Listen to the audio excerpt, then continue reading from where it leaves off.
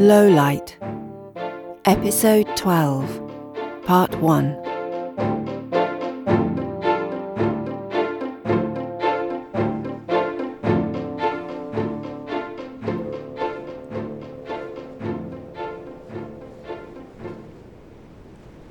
Elle pushes a second slip of rolled-up paper through the keyhole in the lantern room door and crosses her fingers.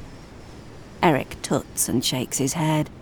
Reg sits, tail wagging, ready to step up should he be needed. They wait, listening to the squealing and scrabbling for a few seconds more, and then the noise stops. Elle's eyes fly open. The friends wait, listening.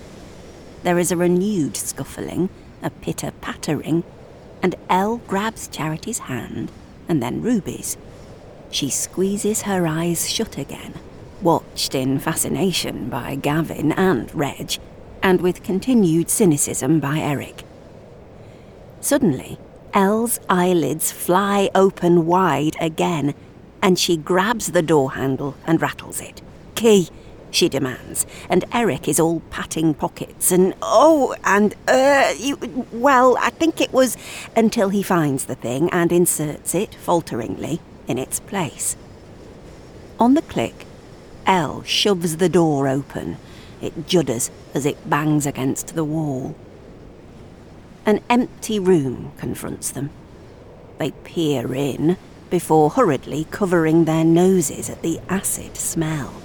There's a mayhem of ripped papers and gnawed objects, but the rats are making their way stoically over the lantern's roof and along the connecting branches of the trees into the dark canopy, still lively with wind.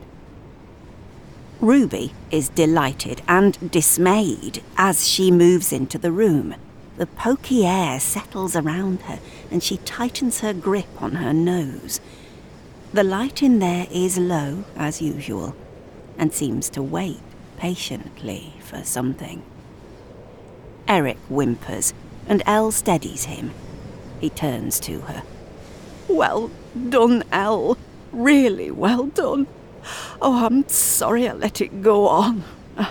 I'm a lazy sod, aren't I? Letting this vermin build up. Honestly, I should set traps." "What did you write on that paper?" Gavin leans towards Elle. "Just leave now." But that didn't work, so then leave the lantern room immediately. Right. Charity is drifting about. She is hovering her hands around the edge of the room, near the window frames, where there is dead plant matter and bird droppings and mildew and bits of moss growing. She lets out her own quiet sounds of wonder and upset. "Are you all right, Charity?" She ignores Ruby and continues her inspection, seemingly enthralled by the small room and its nooks and crannies. Ruby looks over at Eric, glances at Elle. Have they noticed Charity's strange behaviour? She inspects the funny little place they're standing in. "What is this place?" "It's Eric's storytelling room, isn't it, Eric?" says Gavin with some feeling. Well, yes, it used to be. I don't come in here so often now." "It has a resonance." You feel that, do you?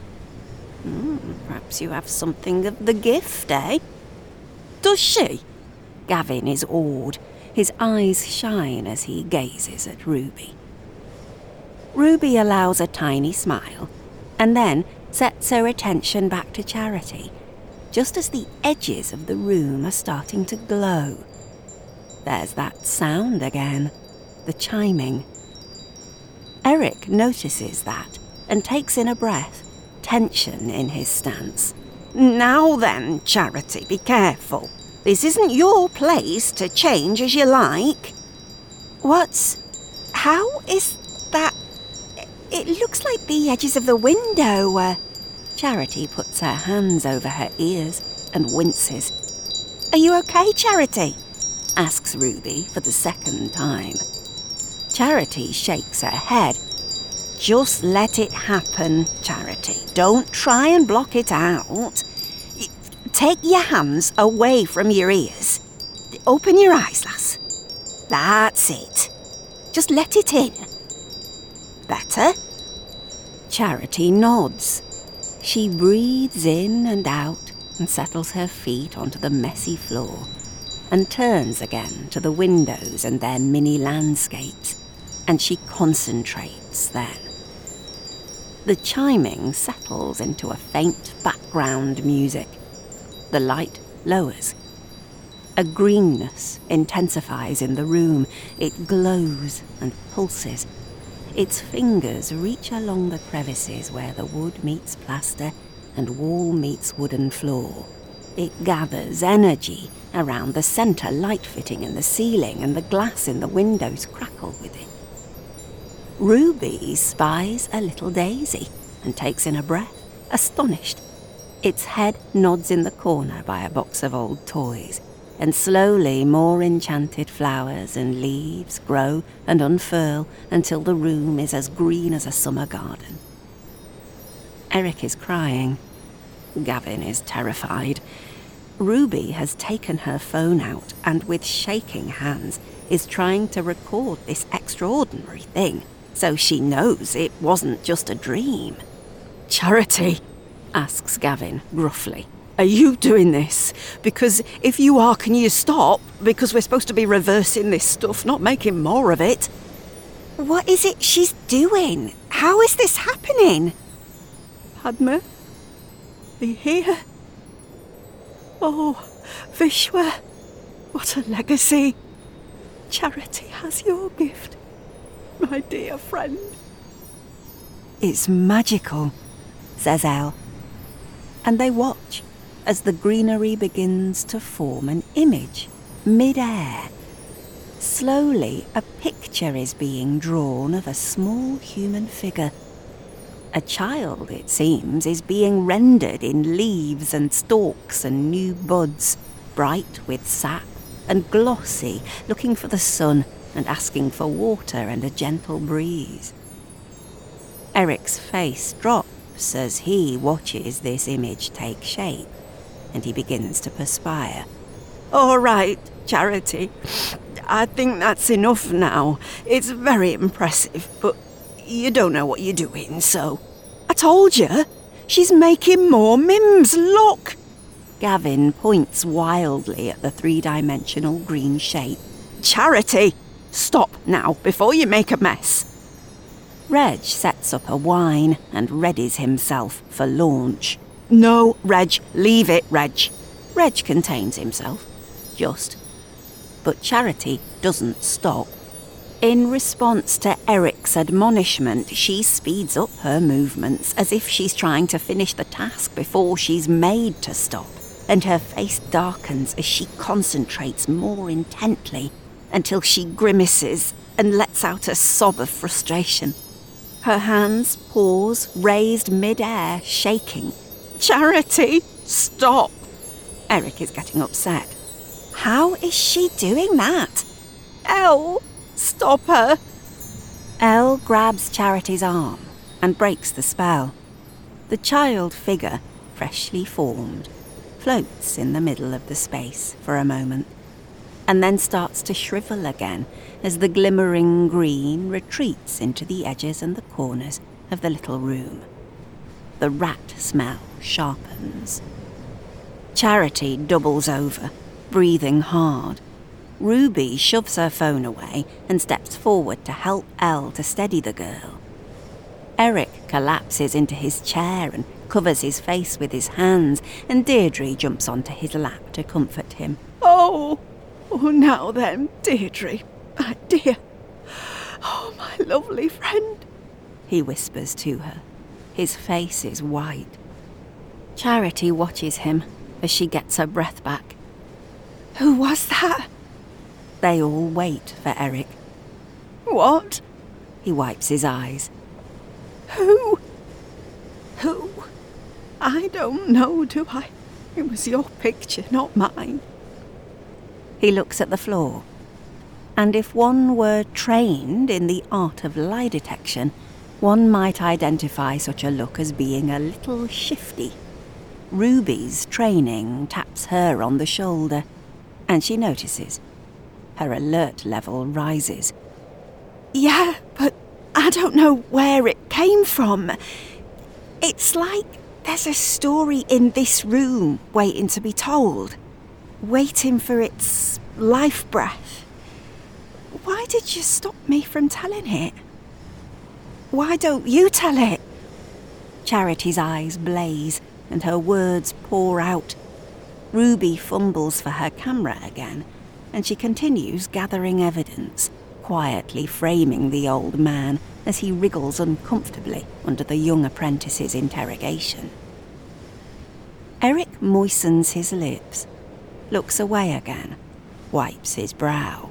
Because you don't know what you're doing. You got to be careful. You got to go slowly at first, and don't you tell me what stories I should tell either. Who do you think you are? So rude. How did you do that? Asks Gavin. I don't know. Well, what were you thinking of at the time? Tries Elle. Not anything. Well, just here. I was just looking around and I just felt it came from here, Charity says hoarsely. From this place, this room, this place where Eric tells stories of things that come into the world. I don't know what any of this is. I just felt it. And it happened. She looks up at Elle then.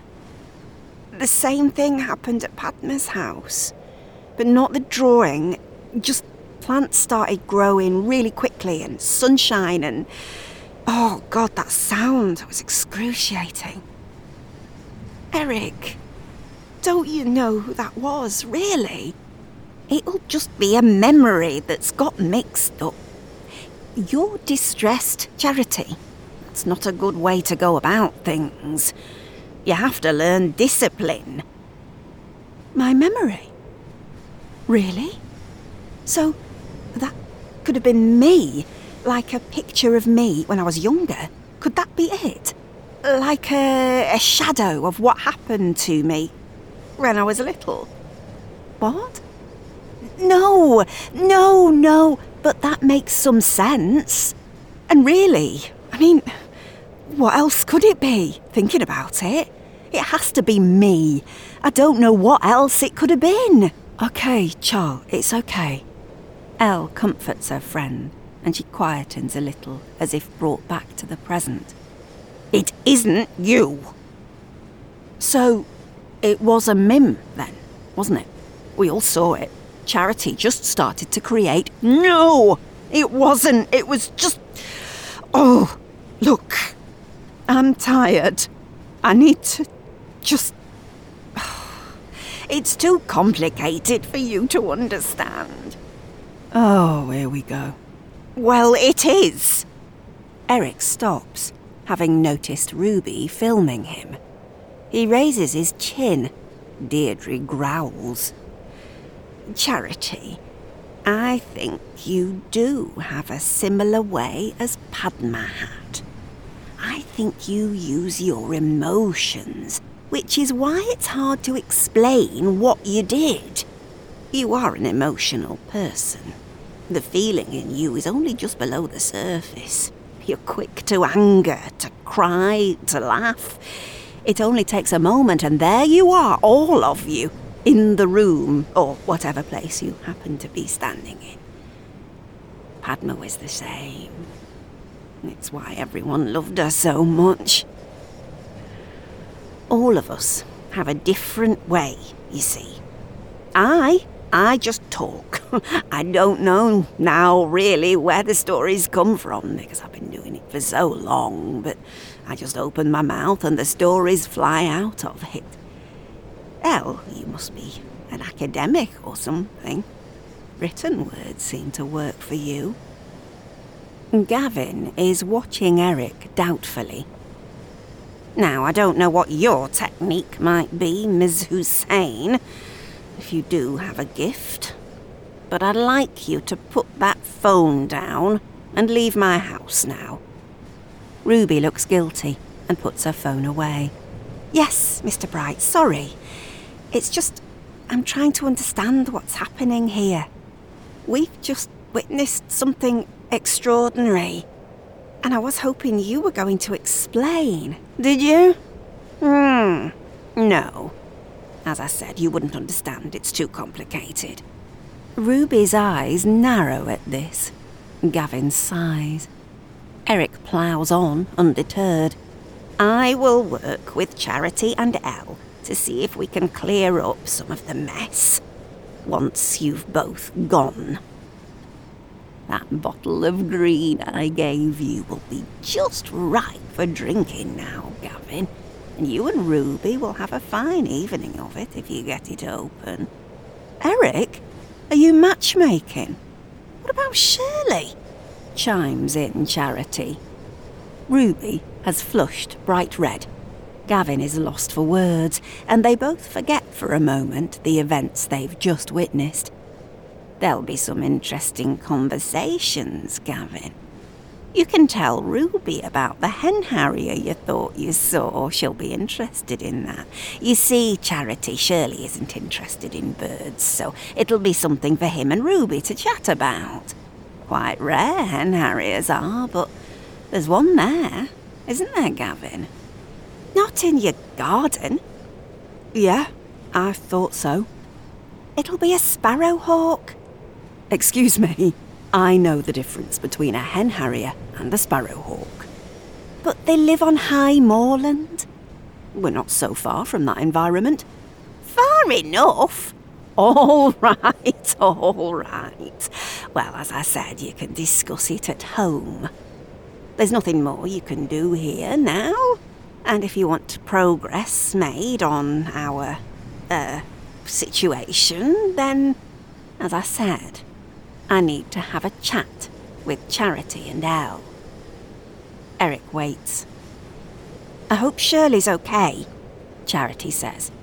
"Yeah," blurts Gavin. "I'll call her again when I get home to see if I can raise her." "Okay, well, Ruby, shall we leave them to it? I mean, if you think it's okay to go out." "Yes, it'll be fine. We won't be in any danger, I don't think. My car's just down the road." "No, you can stay at my house to be on the safe side." Elle lets out a bit of a splutter. Gavin glares at her. "Come on, we'll work it out. Reg, are you staying here?" Reg settles down in the corner and sighs. "Okay. Right, well, good luck, you three. Hopefully we'll wake up to a quiet neighbourhood tomorrow." "Yes, I think that might be a bit much to expect, Gavin. We're not God." The wind outside sets up a howl and chucks some hard rain at the glass as Eric makes his proclamation and breaks the tension. Finally, Eric will attempt to get the cat back into its bag. "No, not you, Deirdre. Stand down. I mean the proverbial cat. That's it. Put those claws away, thank you."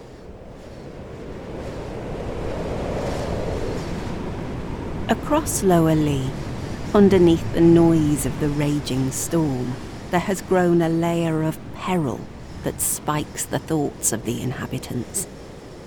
The neighbours are up past their bedtimes, and the orange lights glow from their windows as they rehash the day's events and set to contemplating, speculating, and generally get down to worrying about what's going on. If you look, you'll see that some of them are straining to see from their doors and windows if the animals in the road are still there, digging away. Some are venturing out into their gardens and driveways to get a better look, only to be told to go back inside by a police officer in a bright yellow jacket. Some of them are trying to evade the curfew patrols, including, it looks like, Brandon and Stefan, who are peering around the front door as Lewis cranes his neck to check the status of police patrols on the street. His eyes linger on Padma's house. He jumps as Brandon shouts, "All clear!"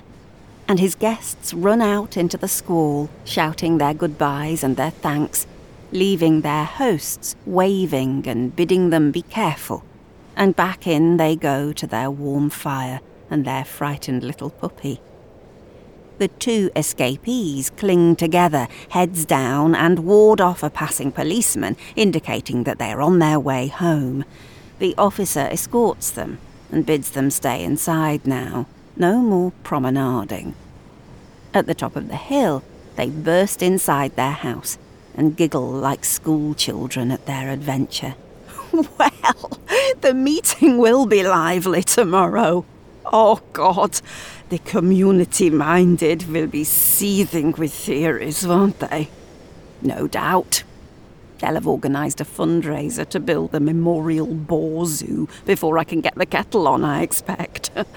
If the meeting goes ahead, of course. What if they keep us locked down? They can't, can they? Of course they can, if they get the permissions. I mean, they'd have to enforce it, but... Well, I don't want you gored by a rampant boar, my dear, so if you need to cancel... What makes you think the boar would win? Hmm? You know I can be fearsome when roused. Donnie, please, it's past midnight and I have to get up early in the morning. Spoil sport? Grrr. Oh, you big tease. Come here, you beast. And off they run upstairs, stimulated and enlivened by the events of the evening. All their worrying is left behind them as they hide out in their chic but fun little house. Julius, the long-eared rabbit, twitches his nose at their rumpus. He resumes his chewing, listening to the raging weather and feeling thankful for his hutch under the stairs, despite the Diamante decor.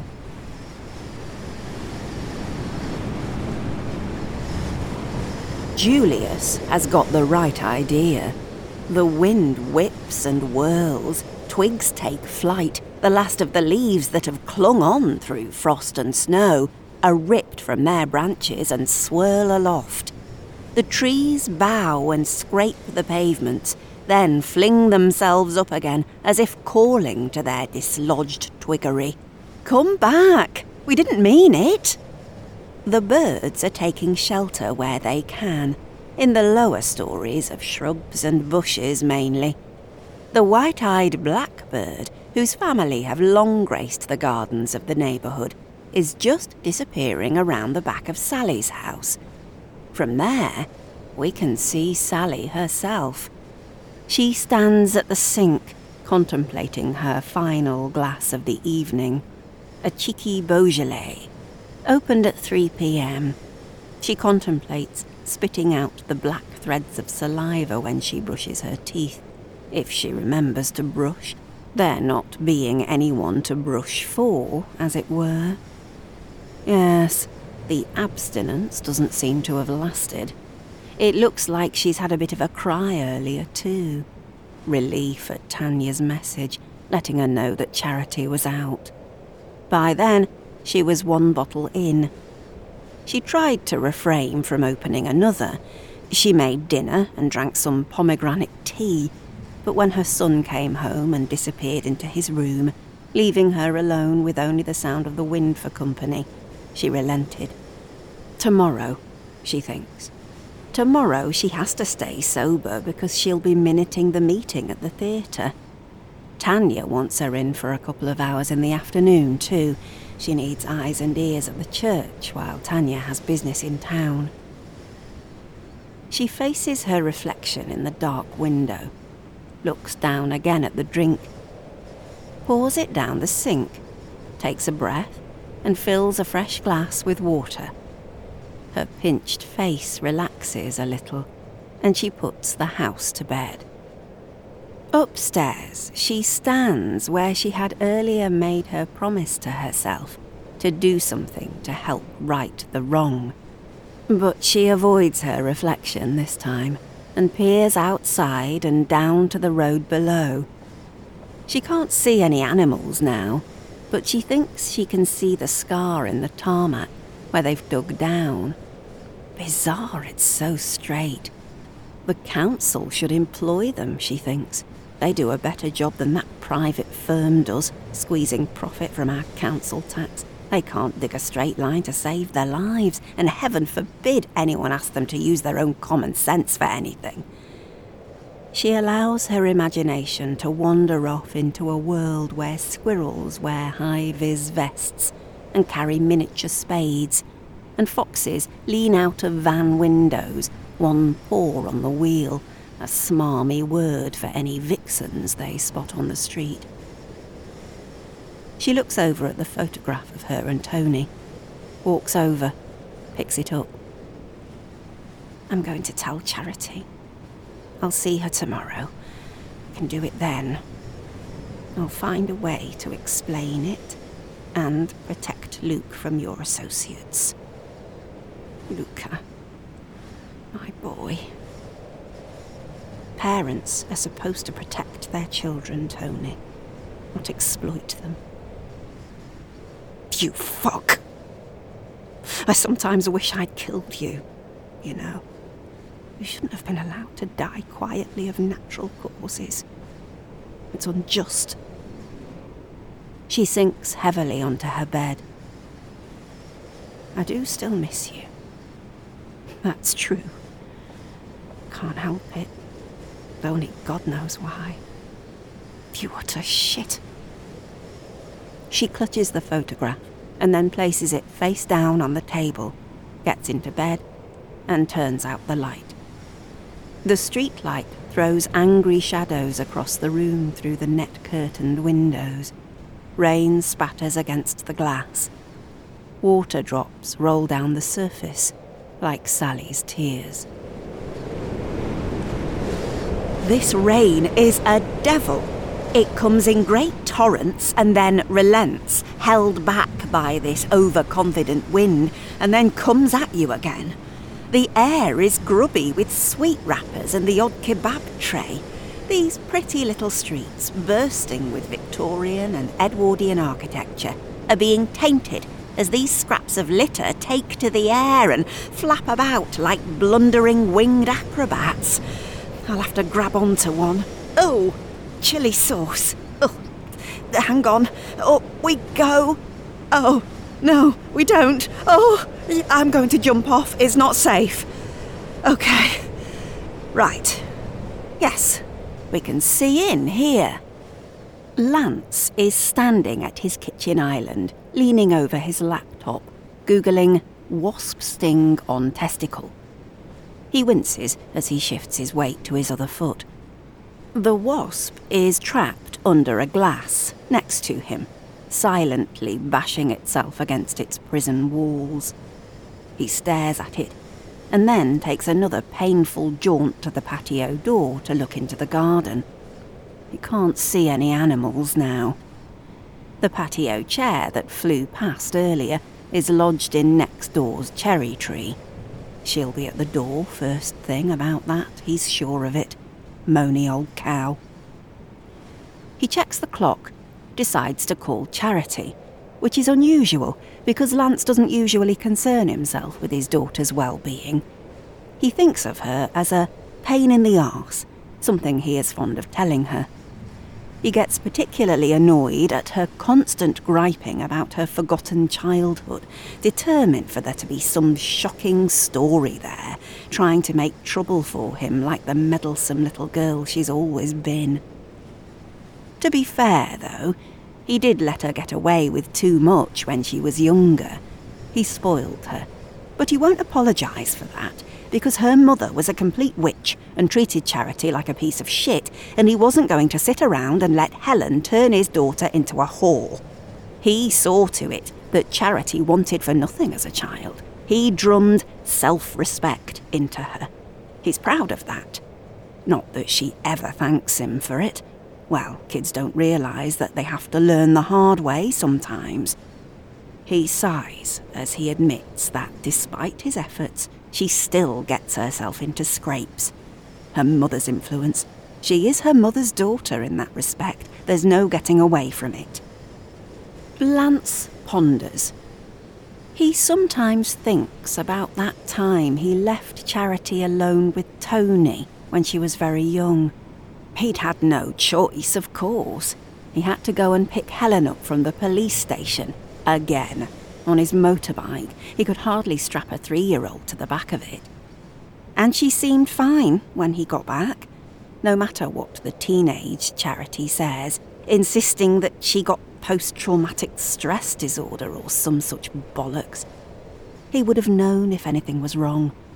Tony was a dirty git, that was true, but he'd never go near children, despite some of his business activities, and never would he hurt Lance's own blood. Never. She was 3 years old. As if. It's unthinkable. Lance chides himself for lingering on this train of thought. Put a lid on it, Lance. You did a good job. You're a good dad, which is why you're going to call your only daughter and check she's all right. It's a good thing to do. You're not asking for anything. Don't need anything. She'll appreciate it. Maybe arrange to take her out for a curry even. And if anything has happened to her with all this weird shit going on in the neighbourhood, he'll have to handle the transfer alone tomorrow night, so he should make sure she's okay, if only for that. Not that that's why he's calling. He's worried about her, is all. He waits for her phone to be answered. Here's the message. Sighs dramatically. Charity, it's your father. Why do you never answer my phone calls? It's not very daughterly. I was just worried about you. What with the curfew and whatever madness is going on. Just checking everything's okay for tomorrow, but I mainly wanted to check you're all right. Call me back. He clicks the call to end, throws the phone casually across the surface of the island with a little too much force, and then has to lurch painfully after it to try and catch it before it skitters off the other side. The phone outpaces him, and during its pursuit of oblivion on the hard slate floor, it knocks the glass to its own doom and frees the aforementioned wasp for a second bite at the cherry, as it were. Poor Lance. It's going to be a long night.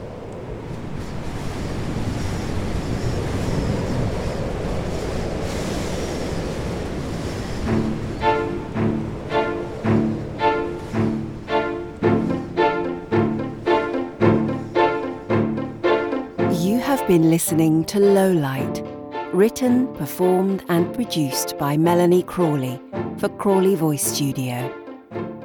Find out more at crawleyvoicestudio.com. Thanks for listening.